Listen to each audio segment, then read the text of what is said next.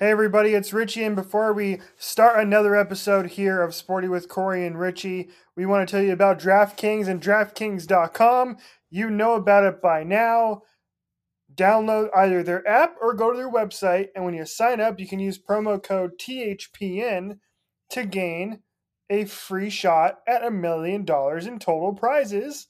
And of course, as you know by now, Sporty Nation, the Phoenix Suns are kicking ass in the NBA this year, one of the top seeds in the Western Conference. And as they continue the second half of the season, this is the time for teams to prove if they are contenders or pretenders. And DraftKings will let you play daily fantasy basketball, and you can draft Devin Booker on your team, DeAndre Ayton, Chris Paul. They are all available to fill out your daily fantasy lineup, and you can win millions of dollars. Once again, DraftKings app or DraftKings.com, promo code THPN to get your free shot at millions of dollars. I'm Corey Crenshaw. I'm Richie Suave Flores. And this is Sporty with Corey and Richie Suave on the Hockey Podcast Network.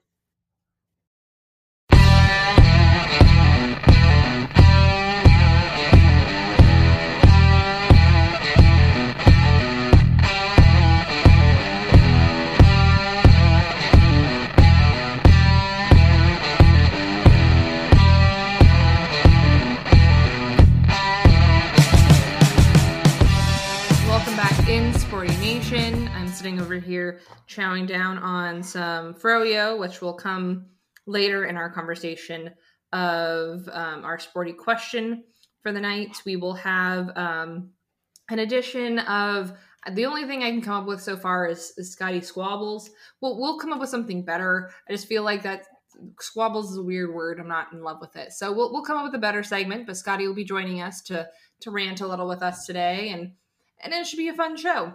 So, per the usual, I got to introduce, as always, my wonderful and amazing co-host, Richie Suave Flores. How you doing? Hello, Corey. I have an idea for what to call Scotty's segment. Now, it kind of goes along the lines of Scott's Tots from The Office. Oh, God. Right? But instead, we call it Scott's Thoughts.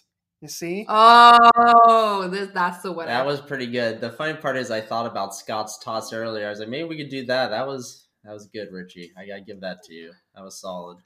Thank you. I usually, as you know, Scotty, I'm not the brains behind this operation. That goes to Corey. She's the smart one when it comes to naming things and being creative.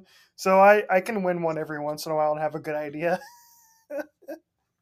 Hey, it's called doing marketing as your day job. You have to think of this shit all day long. And sometimes my brain literally cannot think of anything creative. You killed that one, Richie. That one is most definitely the best option we could have come up with. Richie is buzzing early already. That's, just like the Coyotes were doing against the Colorado Avalanche there. So that's a good segue. I was going to say, what a killer segue. Exactly. I think the reason why I'm coming in hot here to start is because the wine I'm drinking is delicious, and I think that's why. So to put a new meaning to the word buzzing, you know? What wine are you drinking tonight, Richie? Well, thank you for asking, Corey. I am drinking a red blend from Knocking Point, which is, of course, my go-to wine company, as always. And I just got a new red blend from them that they are calling, I believe it's called It's Your Go-To Red Wine. And that's what I'm drinking tonight. It's very delicious. I recommend it. Very nice. Red wine happens to be my favorite. Knocking Point has some good ones and some ones that are kind of average. But they've had some pretty good ones that have come out. Like I said before, Scotty and I are over here eating some frozen yogurt, which always makes me a little bit laugh because of a show that you and I both watched, and now The Good Place. And they make a joke in it where they say only humans would come up with something that is like a little bit less good just so you can eat more of it. And I always think of that whenever I eat frozen yogurt now, is that, and so that's why the entire The Good Place was supposed to, I'm not gonna Corey's about to give us the whole synopsis of The Good Place. Everyone, no, I was actually about to spoil it, but basically It's been- they didn't it's want been it to off- be too it's- good. It's been off air for a year now. Like you can spoil it if you want at this point. So The Good Place is actually the bad place. And so, but they don't know that. So what they do is they torture them by making everything like average. So they can't have ice cream. They can only have frozen yogurt. So I love frozen yogurt, but I always think about that when I eat it. But at the beginning of the show, there's a legit a frozen yogurt place where you can get any flavor of frozen yogurt you want. Exactly. That is true. And they have weird names for them, like getting a new cell phone, like things that you like that you can't eat but like make you feel good. That was like their weird names. Yeah, exactly. Oh, here we go. There's a whole thing on here. 6 times The Good Place was obsessed with frozen yogurt. See? I wasn't just making this up, people. This is now the Froyo podcast. That'd be great if we could get a Froyo sponsor. That means more Froyo for everybody, and I could dig that 100%. There's so many like Froyo places now at this point that like I'm sure there's like a little mom and pop like yogurt place that would sponsor us. I mean, frozen yogurt is really good. I do love like traditional ice cream, like custard, that's really bad for you. But frozen yogurt has come a long way, to say the least. And all the toppings are the best part. That's actually what makes it unhealthy, is all of the toppings. Yeah, I mean, yeah, you're right. So it's still just like anything else. It's still bad for you. I mean, I probably make it the most like healthy you can be. I put strawberries on top of mine. Oh yeah, Richie, what's your go-to toppings for Froyo? Oh, that should be a sporty question sometime, but continue. I don't eat it that often. I don't eat Froyo or ice cream that often, surprisingly, anymore. But it depends on the flavor I get. So it's not like I usually don't just go vanilla. I usually go with one of the other ones. Like I'll go with like gosh dang it! The last time I went to a place like that, I got like a flavor that was meant to go with something else, and I don't remember what it was, but I'll usually do that. So like I'll go with, if it was like a strawberries and cream type flavor, then I'll put strawberries on top of it or something like that. So like it just depends. I don't really have a go-to. I won't put gummy worms or any of that crap on there.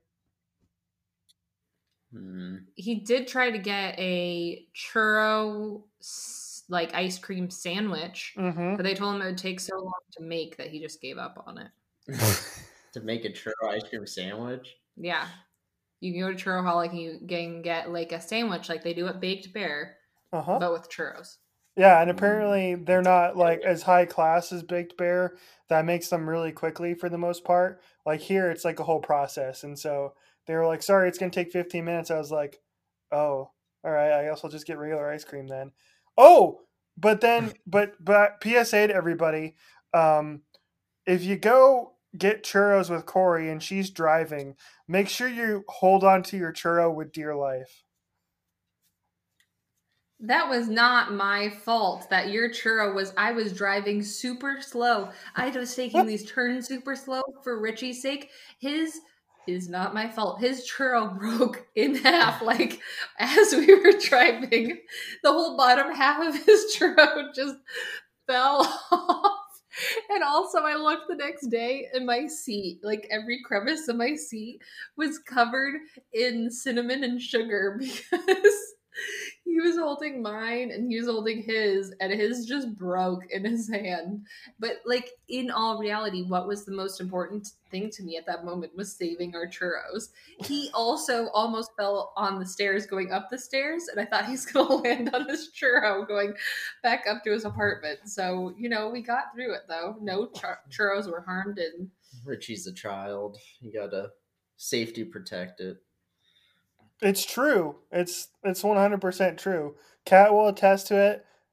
100%. She's not here right now, but she would have. She Advise jokes you, I all. just blame it on Izzy, to be honest. She jokes all the time that she lives with 2 kids, and like it's true. I'm a massive child. I can't help it. Like you guys know this. Every time we go to Comic-Con, I get lost because I'm like a child and I'll just wander off on my own. Oh yeah, I need to put like a bell on you or something. It's one of those things where, and even when we go to concerts, you end up. We were at a concert and we were in actual seats, but then there was the whole. It was auction, so there's the whole lawn part behind us. No joke. Richie was standing right next to us. I turned my head for 2 minutes, just like a parent would with a child, and he is gone. And he is visiting with one of our friends from college, all the way on the other side uh, of the lawn. And I was like, "How the hell did you get over there?" And he was like, "Well, Adam texted me, and I wanted to go see him." I'm like, Jesus, Richie. But I mean, it's kind of scary how quickly you can get from place to place. I'm like the Flash or Connor Garland, one of the two. I mean, yeah, if it depends on the night, probably. Are you getting beat up like Connor Garland is half the night?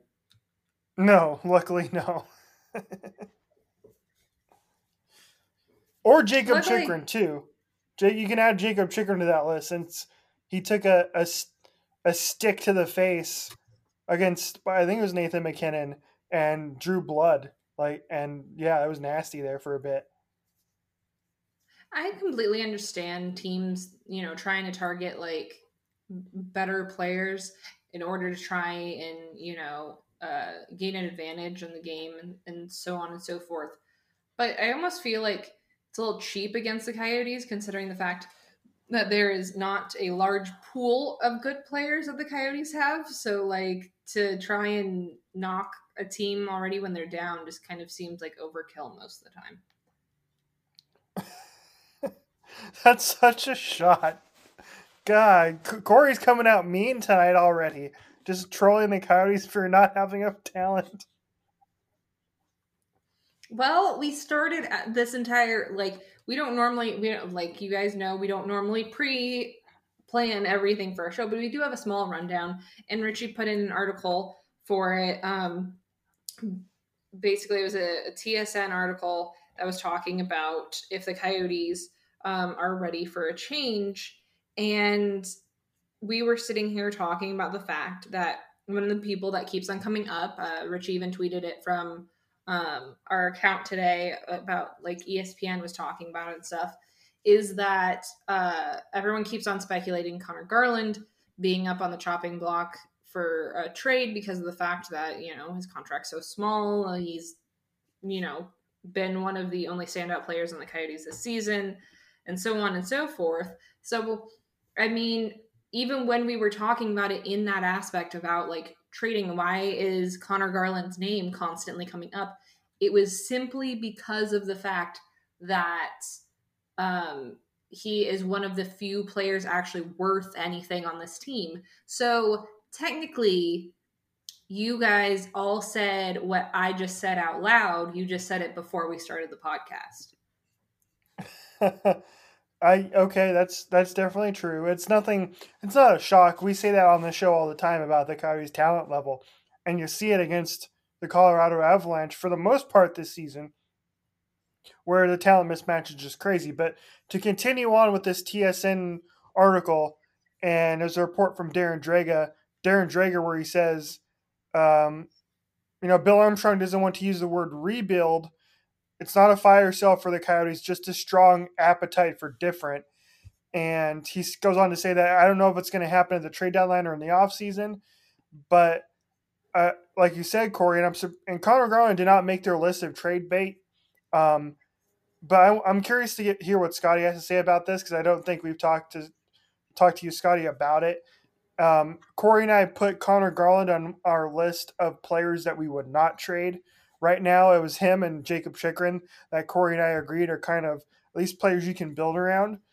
But as I've thought about it over the last little while, I can see why the Coyotes might want to trade Connor Garland. And it makes sense for them to do so for two reasons. Number one, he's going to be due a big pay raise this offseason. And we know that the Coyotes aren't going to be a cap team anymore. So they're going to be looking to kind of find every dollar they can. And giving a pay raise to a guy who's only making less than $1 million this year is going to be tough for them salary cap wise, depending on what Alex Marullo and Bill Armstrong want to do with this, with what they want to spend their money on. And the second reason why I think it kind of makes sense for the Coyotes to trade Connor Garland is that his value to me is never going to be higher than it is right now, which is you got a cheap contract, you got a guy who is performing well right now, and I don't foresee them, being able to go to teams down the road and being like, okay, well, and his value might change next year. Where this year he's having a really good season. He'd be one of those guys that'd probably make the All-Star team if that was going on this year.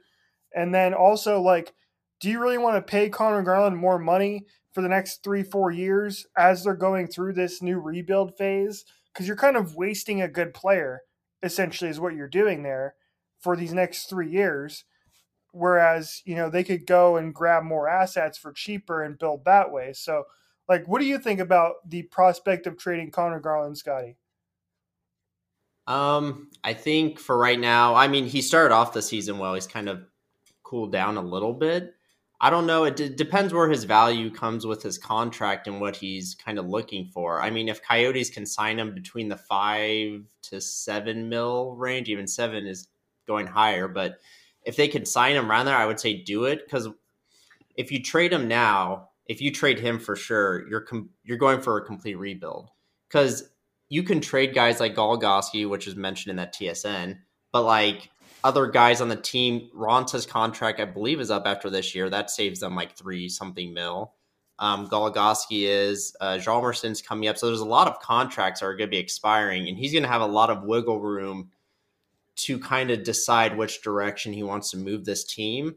If I was him, I would err on more keeping Garland, but depends on the price and how much Garland is looking for. It could come to the offseason. You're right. He is going to have a big pay raise from whatever $750,000 he's making. But I would agree with you and Corey on that list of, I'd say Garland, Chikrin, and I'd say Dvorak as well. Those are the three, and maybe Kemper too, or 3 to 4 guys I would say I would not trade.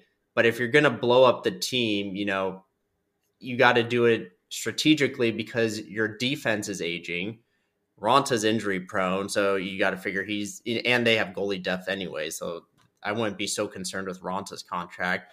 Phil Kessel's contract expires not this year, but the end of next year, I'm pretty sure. So that's another guy you can kind of let loose. That's a $6.5 million contract.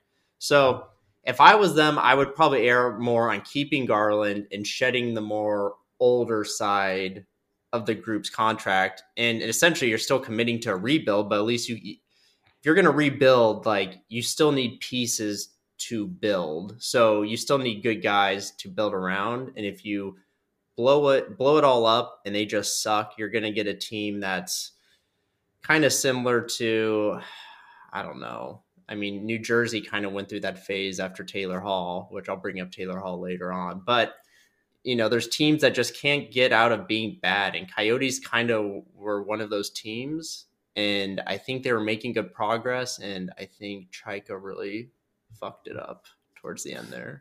It's interesting that you bring up the fact of, that there's a lot of guys that are aging and that you need to, like, especially like their G is aging and stuff like that. I think it really is important to get some, obviously experience is key, because of the fact that this team has been very young before and has made a lot of really young, naive mistakes. But at the same time, they're going to be moving into the Central Division, which is a very older division. So becoming a team that's going to be a lot younger and fresh might actually be the way to come in at a different angle in this division when they come in, because they definitely don't have the talent or the size to compete in the Central Division at the moment. And yeah, Scotty, you mentioned kind of having those pieces to build around going forward, and Connor Garland is 25 years old. So, for example, let's just say they sign him to like a Christian Dvorak level contract, which I think is kind of the closest comparable for me. And they sign him to, let me take a look at Christian. I think Christian Dvorak's deal was, yeah, his most recent deal was 6 years for $26.7 million. And I think that would be very reasonable for Connor. And I think that's kind of what the Coyotes should come at with him. I don't think he quite deserves a Clayton Keller type contract, seeing as he's 3 years older. But in a way, I think you might be right. Like, if the Coyotes can figure out a way to get this team rebuilt and contend again in 3 years, you're looking at a Connor Garland who now is a very much a veteran, which you're going to need around in order to win in this league. We know that. You're looking at a guy who would probably make it into your leadership group moving forward, I'd imagine, once some of your assistant captains move on, and might even contend for the captaincy, after Oliver Ekman-Larsson moves on. Because I think we all agree Oliver Ekman-Larsson is not playing out his contract with this team. He's going to play for another team before his career is over. So let's just say if they contend again by the time in 3 years from now, you're looking at a guy who's 28, and around that time, that 27, 28, 29, 30, that's usually when players kind of get into their prime years, really, right? For a lot of those, players, right? Around the skill level of Connor Garland, because that's when they get into their free agency years. That's when they start to become a little bit more valuable. And that's when guys really get paid for the first time, is after they turn 26, 27 years old. So I can see that from that perspective, which is keeping him around and having him kind of be that transition between your older group and your younger group, because he's right in the middle of that. And I think that would be kind of an important piece for this team to have, in a way, to kind of ease that transition into a rebuild and then back into contention. Yeah, no, I just look at it from which is funny you brought up the prime thing. I was telling Corey the other day when me and my friends playing basketball, they were like, oh, we're out of shape. I'm like, technically 26, 27 is the athlete's best years of their career. So 26 through 29, you'll see the best career years for players. But yeah, no, I look at it in a 3-year span, because think about it, in 3 years, Goligoski definitely won't be here. Hjalmarsson won't be here. Phil Kessel won't be here.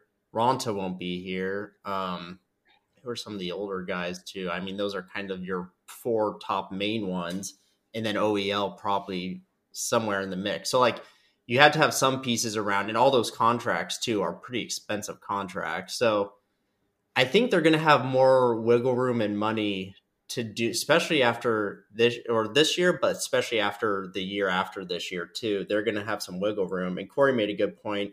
The Central is aging out as well. Like you see with Nashville right now, you see them kind of going downhill, and I think they're going to be making some trades. So Nashville's kind of already near that rebuild. Dallas is getting older. Chicago obviously is getting older, and they're missing Taves too. They do have some good young guns too, but the real main contender is Colorado, obviously, in that division. Wild's kind of there too. But if Coyotes really want to make a good push in the next, 3 to 5 years, I think they need to move on from these older guys in these couple years. I think that's what Bill Armstrong's going to do. And I think keeping around Garland and some of those pieces will pay dividends for them. And it'll be interesting to see what they do with guys like Keller and Schmaltz. The Keller and Schmaltz are kind of the same player. So it's maybe move on from one of them type thing. That's actually a good question. What do you think about trading Clayton Keller and Nick Schmaltz? Because I think Clayton Keller, to me, would bring them the most traction in the offseason as far as trade goes. Granted, his contract is a little bit high, but for a guy who's only 22 years old and who, to me, still has a lot of room to grow and can get better, I don't think we've seen the best of Clayton Keller yet. Granted, he's really declined from his rookie season. He seemed to have found his game again this year. He's for the most part, he's got 24 points in 33 games, which is, a better pace than he was on, the last couple of years. Like, what do you think about the possibility of moving on from a Clayton Keller or Nick Schmaltz? I definitely think Clayton Keller is one that should be looked at to possibly move on from. I think that it was premature to have really put your eggs all in that basket, considering the fact that Clayton Keller really hadn't, sometimes you get into those situations where you have a great rookie season, then you have a sophomore slump, and then you're supposed to come back up after that. Clayton Keller, I think I've said this multiple times, I don't think he is in a position on this team to succeed. He hasn't been put with pieces that will help him succeed. And I think he has a lot more in him. I think he just has a problem with his size, for one. So you have to put him with people who are a little bit larger, and the fact that they can protect him because he is not the biggest player around.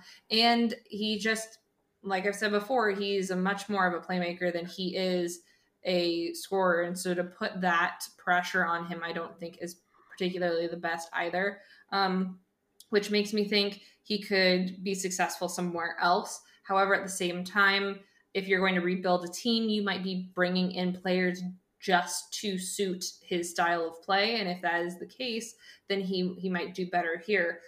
Just considering that contract and the length of that contract, I just feel like if nothing big changes and you don't build a line around him, it would be a poor investment long term. Nick Schmaltz, on the other hand, he is so interesting to me because he's so streaky. He has these moments where he is extremely good and these moments where he just doesn't have it. And one of the times that I actually thoroughly enjoy watching him is when he goes into shootouts. In those situations, he seems to actually just feel comfortable, and you see the best of Nick Schmaltz. It was funny. I had actually pulled a stat just to ruffle Richie's feathers a little bit because Richie hates the shootouts. So I wanted to pull a shootout stat in here. Christian Dvorak, Connor Garland, and Nick Schmaltz are combined 10 for 14 in shootouts this year, and that was from Alex Kinkoff. And so those are usually the times when I see Schmaltz shine, and it's unfortunate because of the fact that he was shining a lot more offensively last season in the first half, and then he kind of dropped off, and then he's just been very subpar this season. But I in the same regard, I think there's a lot more for him talent-wise that he's just not showing at all. Yeah, I kind of, to wrap it up, what Corey said, like Schmaltz, Garland, and Keller all together, you got to think one of them has to go because all three of them play a very small game. I mean, if you could spread them out on 3 lines, that would be great, but Coyotes need to get talent to put around each of them. And that's something they're going to figure out in the next couple of years. Bill Armstrong has a big task at him. By the way, Corey, I don't hate the shootout. I've just gotten sick of it, more or less. Like, it's time for it to end. It's time for it to go. It's had its day. It's time to actually get rid of the skills competition and extend 3-on-3 to 10 minutes. And the NHL would be better for it. Richie has started Twitter campaigns against the shootout. Well, the issue with the 3-on-3 is it used to be really exciting, but it's starting to get dulled out. Like if you watch Coyotes playing OT, they lull it out and just cycle and cycle and cycle, and each team is waiting for a mistake, but sometimes it gets kind of a little and it's kind of just depressing considering the fact that the Coyotes should be better on the 3-on-3, considering the fact that it's giving them a lot more space. They're smaller. Them coming up the ice should be actually their forte, and it's made essentially. I've always felt like the 3-on-3 is made essentially for having offensive defensemen. And considering the fact that the Coyotes have OEL and they have Jacob Chychrun, that should be, 2 lines of players that are really solid out there, and it's really depressing to see that they don't have that ability to play a lot more of an exciting 3-on-3 than they do. I mean, I think you're right. I think the Coyotes are frustrating to watch in overtime a lot of the times because, and a lot of teams do this, and it frustrates the crap out of me all the time. And it's like when you get the puck in the offensive zone, like keep it there. Don't don't do this crap where like you exit out and you pass the puck around in your defensive zone for 25 seconds just to get the defense tired. Like that makes no sense. It makes more sense to pressure the defense if you're 3-on-3 and move the puck and use your space in the offensive zone as opposed to really spreading it out and playing with the puck either in the neutral zone or the defensive zone. And the Coyotes do a lot of that, and it annoys the crap out of me every time.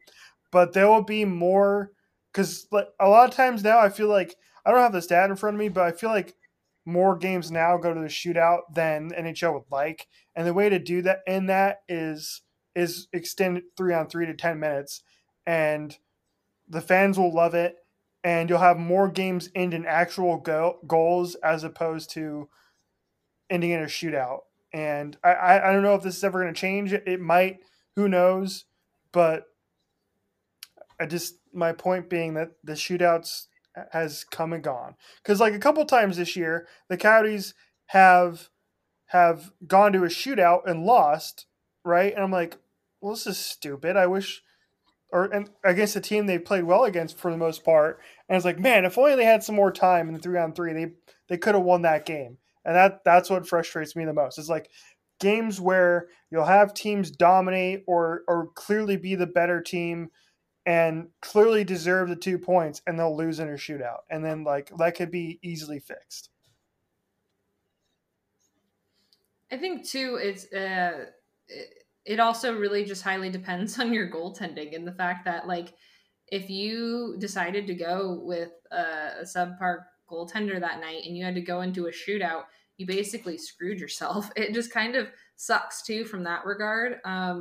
But I think it's really funny that Scotty mentioned that the Coyotes kind of seem to be in like a lull, because they kind of, and then after you were talking about it too, they genuinely have a style of trying to lull the other team to sleep. Like they do a lot of what you're saying of defensive zone passing, where they're just trying to like tire people out, and it's the boringest thing to watch. And I'm not sure why they go with that tactic, but I can say it's very on par for the Coyotes, considering the fact that one of the biggest problems we've said throughout the entire season is the fact that they are not aggressive enough. And especially as of late, they haven't been taking enough shots on net to be worth anything, you know? So it's really funny that both of you guys said that, because it's so accurate. Well, I mean, I will say, if you're going off stats, Coyotes probably wanted to go into a shootout because they're 10 for 14 in the shootout, and they're probably confident they're going to win in the shootout. So that's probably why they try to lull it out, and they're like, all right, let's take our time, and if they give us something, great. If not, then we're going to make sure we're back and ready.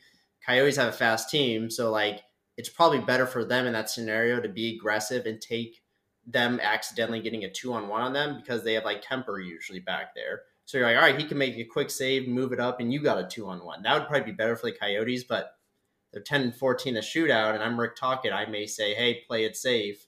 We probably are better odds of getting a point, but I don't know. We'll see. Shootout is, I like the shootout, but 3-on-3 is more fun, but I see more and more teams lulling it out. Well, and so then that poses a question to Richie. As I always like to pull the veil back and tell everyone, hockey is just like anything else in the fact that it is an entertainment business, and the whole point is to entertain fans.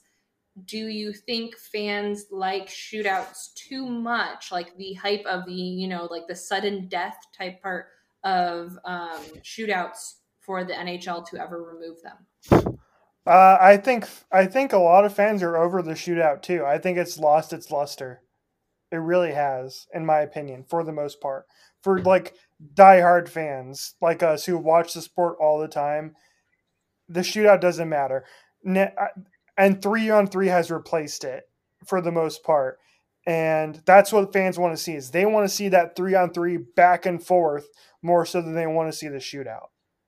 And the NHL is just so slow to change. That's what concerns me, is that it's going to be a sport that it's going to figure out 5 years from now that people don't like the shootout as much as they used to. And it's going to hurt them, especially as they move on to their new contract with ESPN too. And you're going to have maybe some more nonchalant fans tuning in. I'd rather them watch the 3-on-3 than watch the shootout. Yeah, no, I agree. I think the shootout has lost its luster a bit. I think 3-on-3 is way more exciting, but teams have to not play. I mean, if you got rid of the shootout and you said, hey, you have to play 3-on-3, I think teams would be a little bit more aggressive rather than trying to lull it out a little bit. I think it would be interesting, and we will never have a season like this again. I hope, at least. But in a season like this, if you were to have continuous 3-on-3 when you have so many games back to back to back, that's exhausting as players. Yeah, it would be tough to do that. And also teams who have like McDavid and Patrick Kane, where they have a significant advantage in the 3-on-3 over a team like the Coyotes, who don't. And Coyotes probably have a better shot in a shootout rather than McDavid and Draisaitl coming down on you. So it's like, but yeah, I agree. 3-on-3 is more fun to watch. And then I hate the loser point in the NHL too. You shouldn't get a point for losing in overtime. So if you put me in the commissioner's seat, you get rid of the loser point, you get rid of the shootout, you go 3-on-3 in overtime for 10 minutes, and then, and only then, if the teams are still tied, then you give both teams 1 point. And then you do it that way. Right. You call it a tie. And I hate ties, but it's better than a loser point, which is no. dumb. I would not allow a tie in the NHL. I would become a soccer fan at that point. It drives me insane every time a game ends in a tie in football. It literally just feels so pointless. I agree. I hate ties so much. But if Richie was commissioner, I think his first acting thing he should do and would do would be to reinstate Tim Peel, who is also related to Tim Apple, and get him back to reffing. Oh, what a great transition, Scotty. Thank you for bringing that up. I had to throw the Tim Apple joke in there while he was at it. That was great. I'm glad you brought it up, Scott. Let's recap what happened. In case you didn't see it, you had to have. It was everywhere. It was on every ESPN show I watched on Wednesday. It was top line news on Around the Horn. That's what they led with on their show today. But in case you didn't see it, Tim Peel, who is probably the most hated ref in all of the NHL, he's the one referee's name everybody knows. If you're a hockey fan, even a casual hockey fan, you probably know Tim Peel, and you probably dislike him for a multitude of reasons. Well, he was caught on a hot mic on Tuesday night in a Red Wings and Predators game where he was caught saying, "It wasn't much, but I wanted to give a fucking penalty against Nashville early in the period." And that set off a firestorm of like, oh my God, what's going on here? The NHL has put out their statement where they said that that they have Tim Peel, following his comments during the last game, will no longer be working NHL games now or in the future, which is a funny way of firing somebody.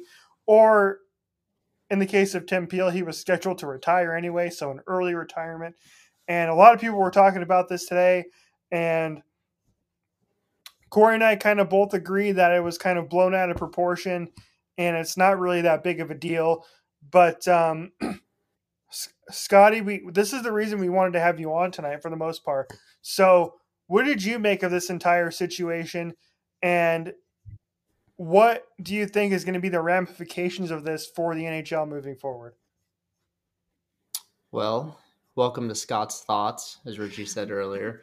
I'll try to keep this short, but I think what the NHL did was BS, and I think they wanted to use someone as a face to the problem, even though it's not a problem, but they wanted to show, especially because NHL is getting into this whole gambling business. I think that looks unappealing when they're like, oh, the refs could be throwing the game. The refs could be, adjusting the game this way. But in reality, it's not.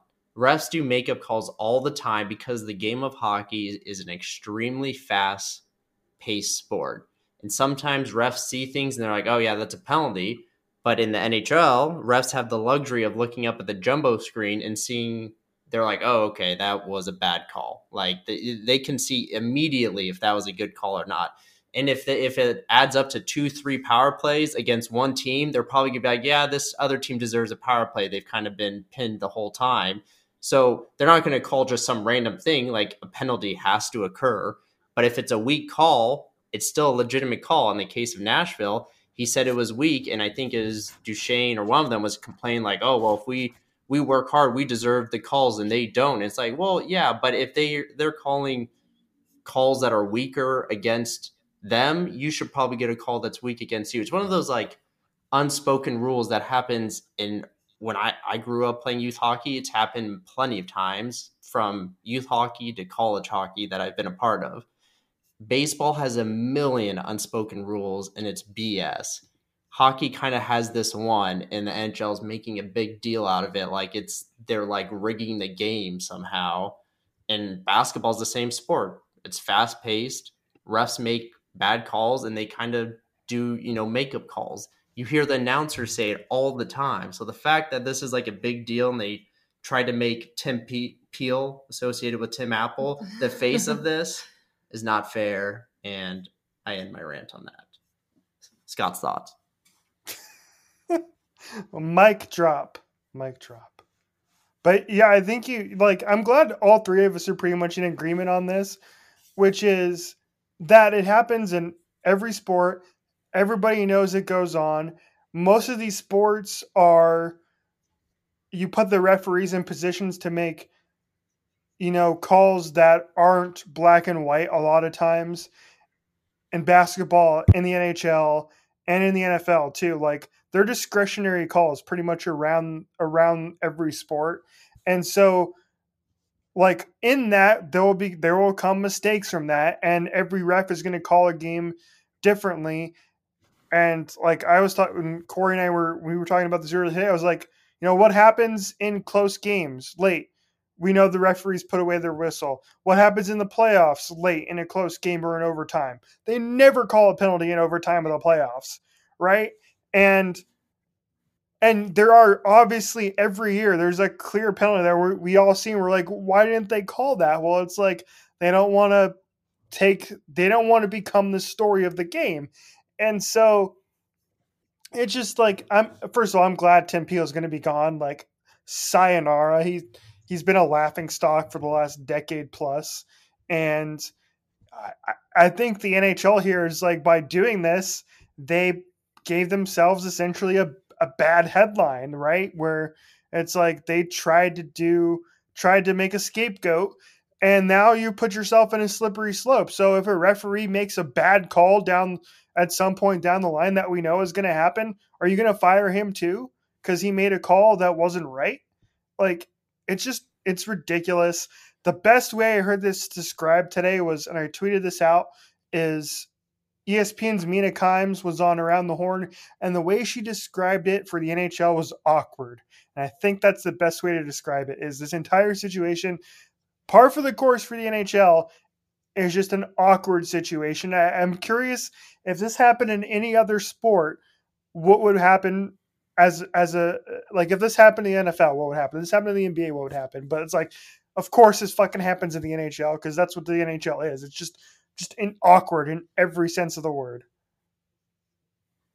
Well, yeah, they're trying to cover it up. It's like, talking about sex with your family at the dinner table. It's a thing that you don't normally do. And so now that it was out in the open, they weren't really prepared for it and they freaked out.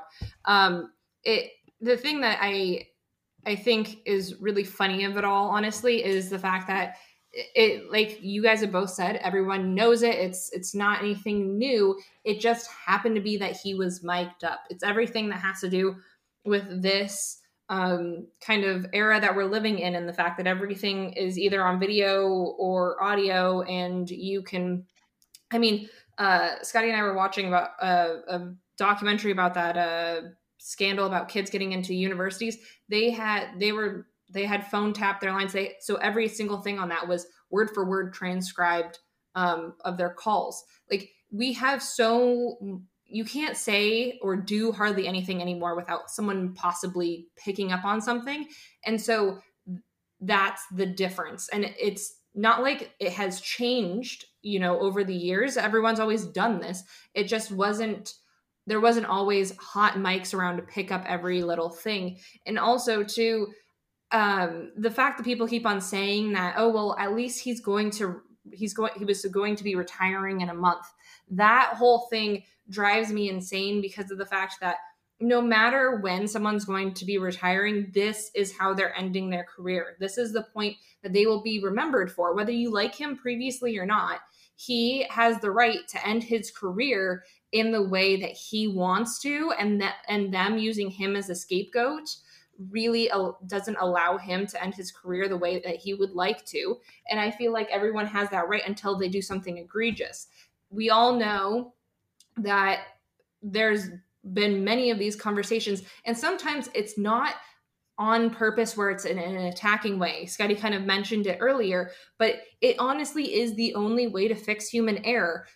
You make a call and you think it's the right call at the time. You look up, you see the replay, and you're just like, oh, fuck me, that was not the right call. How are you going to make up for that? You can't just be like, oh, well, sorry, everyone, I made the wrong call after it. Like, you have to make up for it somehow. And to be honest with you, it makes me feel better as a fan to see that makeup call and go, they realize they fucked up on that, rather than them making bad calls and then leaving it be. To me, that makes more of a disadvantage in a game than the makeup call, because that's trying to even it out. So, and the other thing too, is it sometimes gets into situations where that fucked up call that they made led to a goal. That is something that's a complete game changer. So you at least have to give the other team an opportunity to do the same when, that game could come within that one goal. And probably to my last point on this is the fact that if you're mad about this and you think, oh, this is, people lose their shit about almost anything anymore. But if you're losing your shit about this is not going to fix the problem. Them firing him will not fix the makeup calls if that is your problem. It is just them saying, hey, look, we made him retire early, and so you guys can all forget about this and move on. So your anger, I think, is misdirected.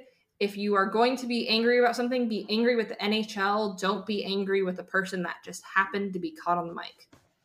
Yeah, no, I agree with all that. I just think you are putting more pressure on these refs by what they did, and you're making their job even harder, rather than saying, hey, manage the game. Like, obviously you don't want to be a factor in the game, and that's why they put away their whistles, as Richie said, in the playoffs, overtime and stuff like that.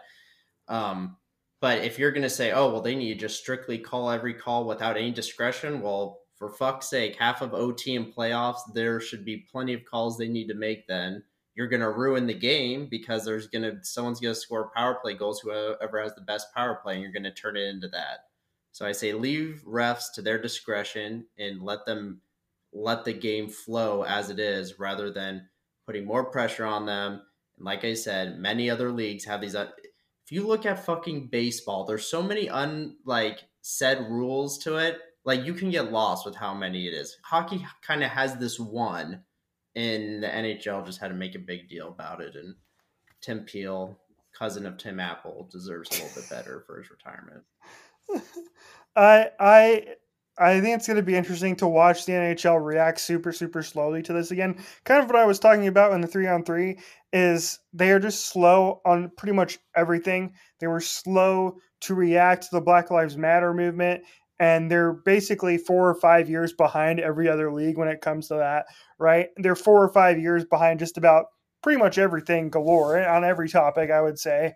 And I have a feeling they're going to be 4 and 5 years behind on this too, which is we're not going to see any changes to refereeing or referee accountability for another 4 or 5 years. And that's what I hope comes of this, is that I hope we do get some more accountability for referees for when they do make egregious mistakes.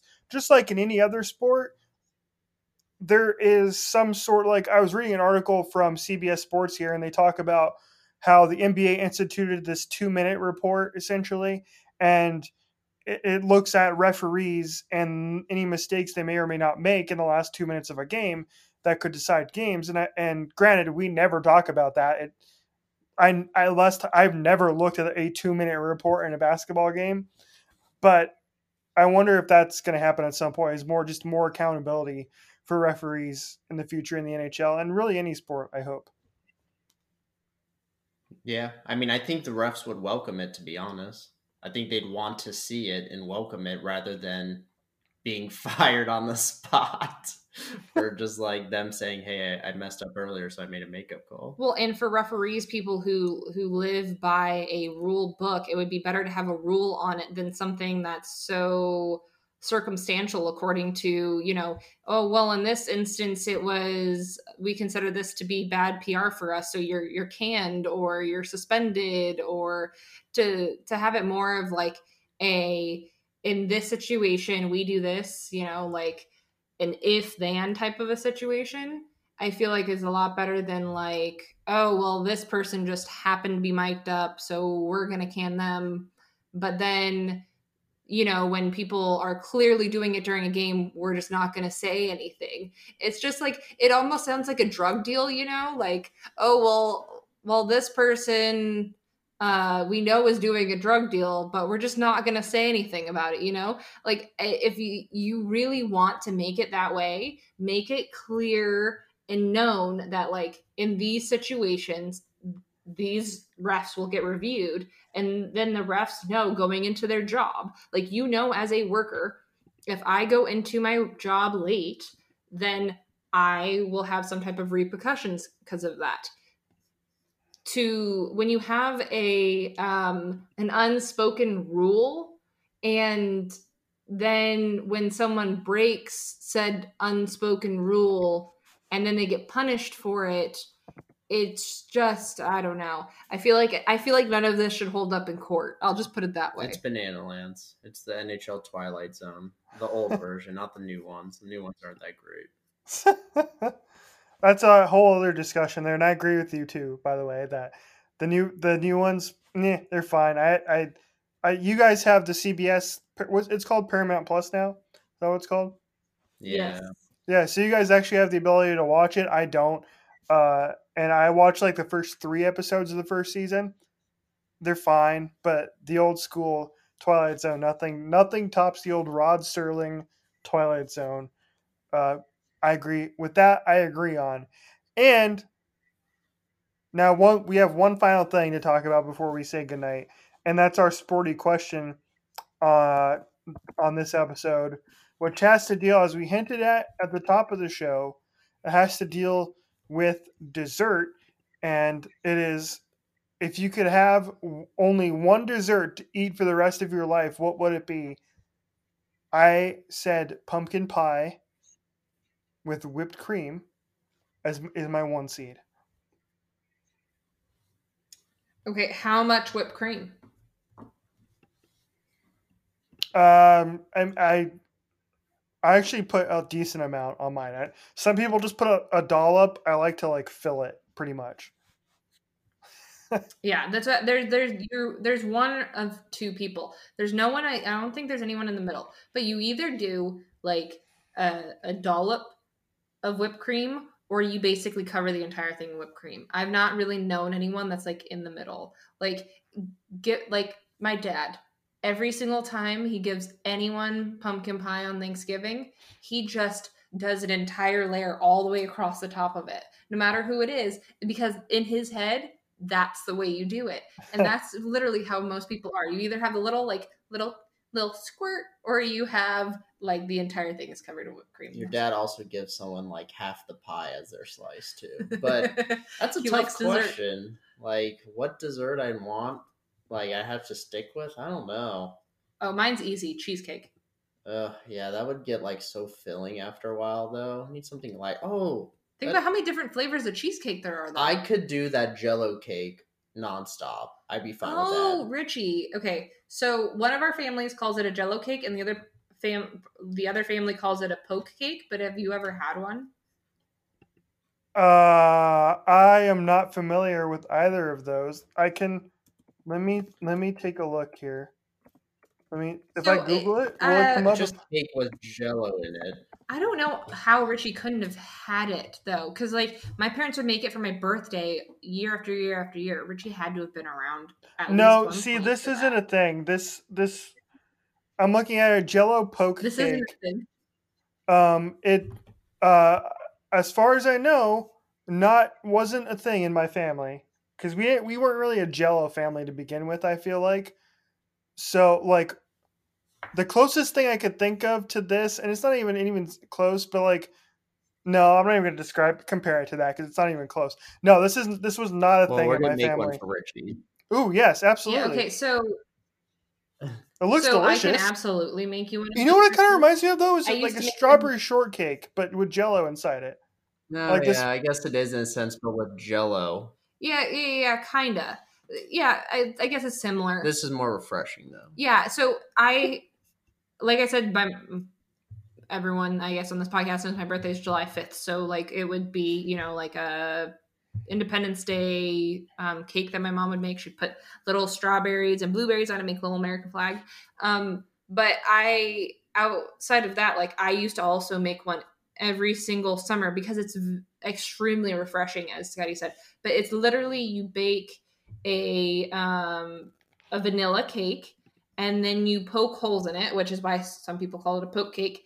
And you poke holes in it and you make Jello. You pour the Jello into the cake and then you let it you put it in the fridge, let it harden. And then you put whip topping on it. And it's like the lightest dessert. And it's sweet, but not too sweet. You would like it. It looks delicious. I looked it up on Google with a picture and I was like, man, that looks really good. So Richie's was pumpkin pie, yours was cheesecake, and mine was that. All right. I like all those. It's hard to pick one dessert though. I agree. Yeah, it's like I don't know, like if I had to make a power ranking, I would say like pumpkin pie and then followed by like just as dark as it can be, chocolate cake with chocolate icing. Just an easy like boom, right there. Those are my top 2 seeds for sure. I'm trying. That would get too rich for me. I'm trying to think. And cheesecake's not too rich for you nonstop. I would have to not eat dessert except for like once a week or something. I'm trying to think of what my like backup would be. What is something else that I maybe apple pie or like a popper. Yes. There you go. Oh my gosh, Scotty, you can catch me tomorrow, Sporty Nation, making up like getting an apple pie and baking it tomorrow. Maybe that's my next project. I also make a really good Dutch apple pie. I used to make it for Thanksgiving every year. Yeah. It is good. It's a little bit different though because it's crumbled. Well, it's got a crumble top I like on the it. crunch. Oh my gosh, the normal crust sucks. You can't you gotta hand bake the crust. Yeah, with lard and everything. I am not your grandmother. No, mine is so much better, Richie. It has like a crumbly crust on the top. It's not like the boring ass crust. It's like a crumble top to it. It's delicious. Again, I'll have to have you try it. We're gonna be making Richie all these desserts. Yeah, Richie's gonna gain like 15 pounds by the time. Yeah. I still haven't been over to your guys' house in a long time. So next time I come over there, I'm expecting all these treats for me to try. I like that. Richie's just gonna eat. You bring your champagne and we'll make the desserts. That's good because Corey came over and baked us cookies, which are delicious. And I'm pretty sure I have been responsible for eating about 60% of those cookies over the last few days. We made some sugar cookies, and then by other request of Kat's kid Izzy, and we even frosted them and put on unicorn sprinkles. Unicorn sprinkles. I like sprinkles, so don't hate on sprinkles. All right, Sporty Nation, that's going to wrap up our show. We're at the hour mark already, for goodness sake. Gosh, has it flown by, in my opinion. And before we say goodnight, thank you, Scotty, for your Scott's Thoughts. You are welcome to come on and give thoughts anytime you'd like on the show. And do you have anything else to say before we go? Not like that hoe over there. Scott's Thoughts. Oh, God, I'm going to introduce an attractive girl once on this show. It's called Scott's Thoughts. I'm sorry, Richie. We had to cut you off like that. But thank you for having me on. My one final point is whoever the Buffalo podcast is for THPN, I'm sorry, but Buffalo is like a worse version of the Coyotes, and I'll end on that. At least we're not Buffalo, so be happy, Coyotes fans. Corey, do you have anything else before we go?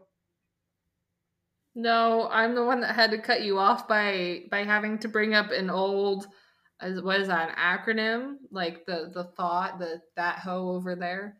I think that was like actually a big thing when we were in like college or some shit. I don't know why it came to my head when you said that the last time, but Richie was always a college thought at ASU. I don't even know how. Richie's going off the rails. We need to end this now. I'm so confused. And you guys, are you sure you guys aren't drinking? Like, I thought I was the one drinking. Do you know wait, Richie, do you know what a thought is? Have you ever heard of thought? No. Like THOT. THOT, thought. Like, oh yeah, that girl's such a thought, or that guy is such a thought. No, I haven't. Oh my! It stands for that hoe over there. I picked that up. Put this down in the description on Twitter. I picked that up from what you guys were explaining there, but yeah, I have no idea. Like, no. It's in a song he's too. He's an old man, Corey. I don't know. I am. It's in a song. He's old.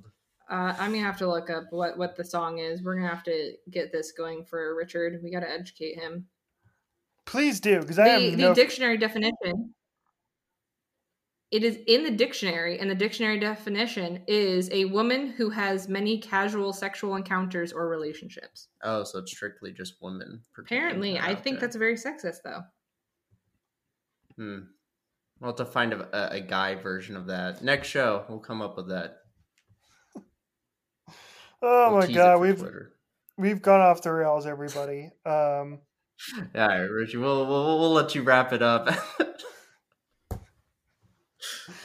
All right. Well, yeah, thanks everybody for joining us on this episode of the show. We will talk to you again on Monday. Make sure you follow the show on Twitter at Corey Ritchie Show and reply to our sporty question and let us know what your favorite dessert is that you would eat for the rest of your life. Follow us on Instagram at Corey Ritchie Show and follow Corey at Corey Nicole with 2 E's. Follow me on Twitter at rflores91 and follow Scotty at ScottyFar88. And then follow the network at HockeyPodNet and DraftKings promo code THPN. Good night and good hockey, everybody.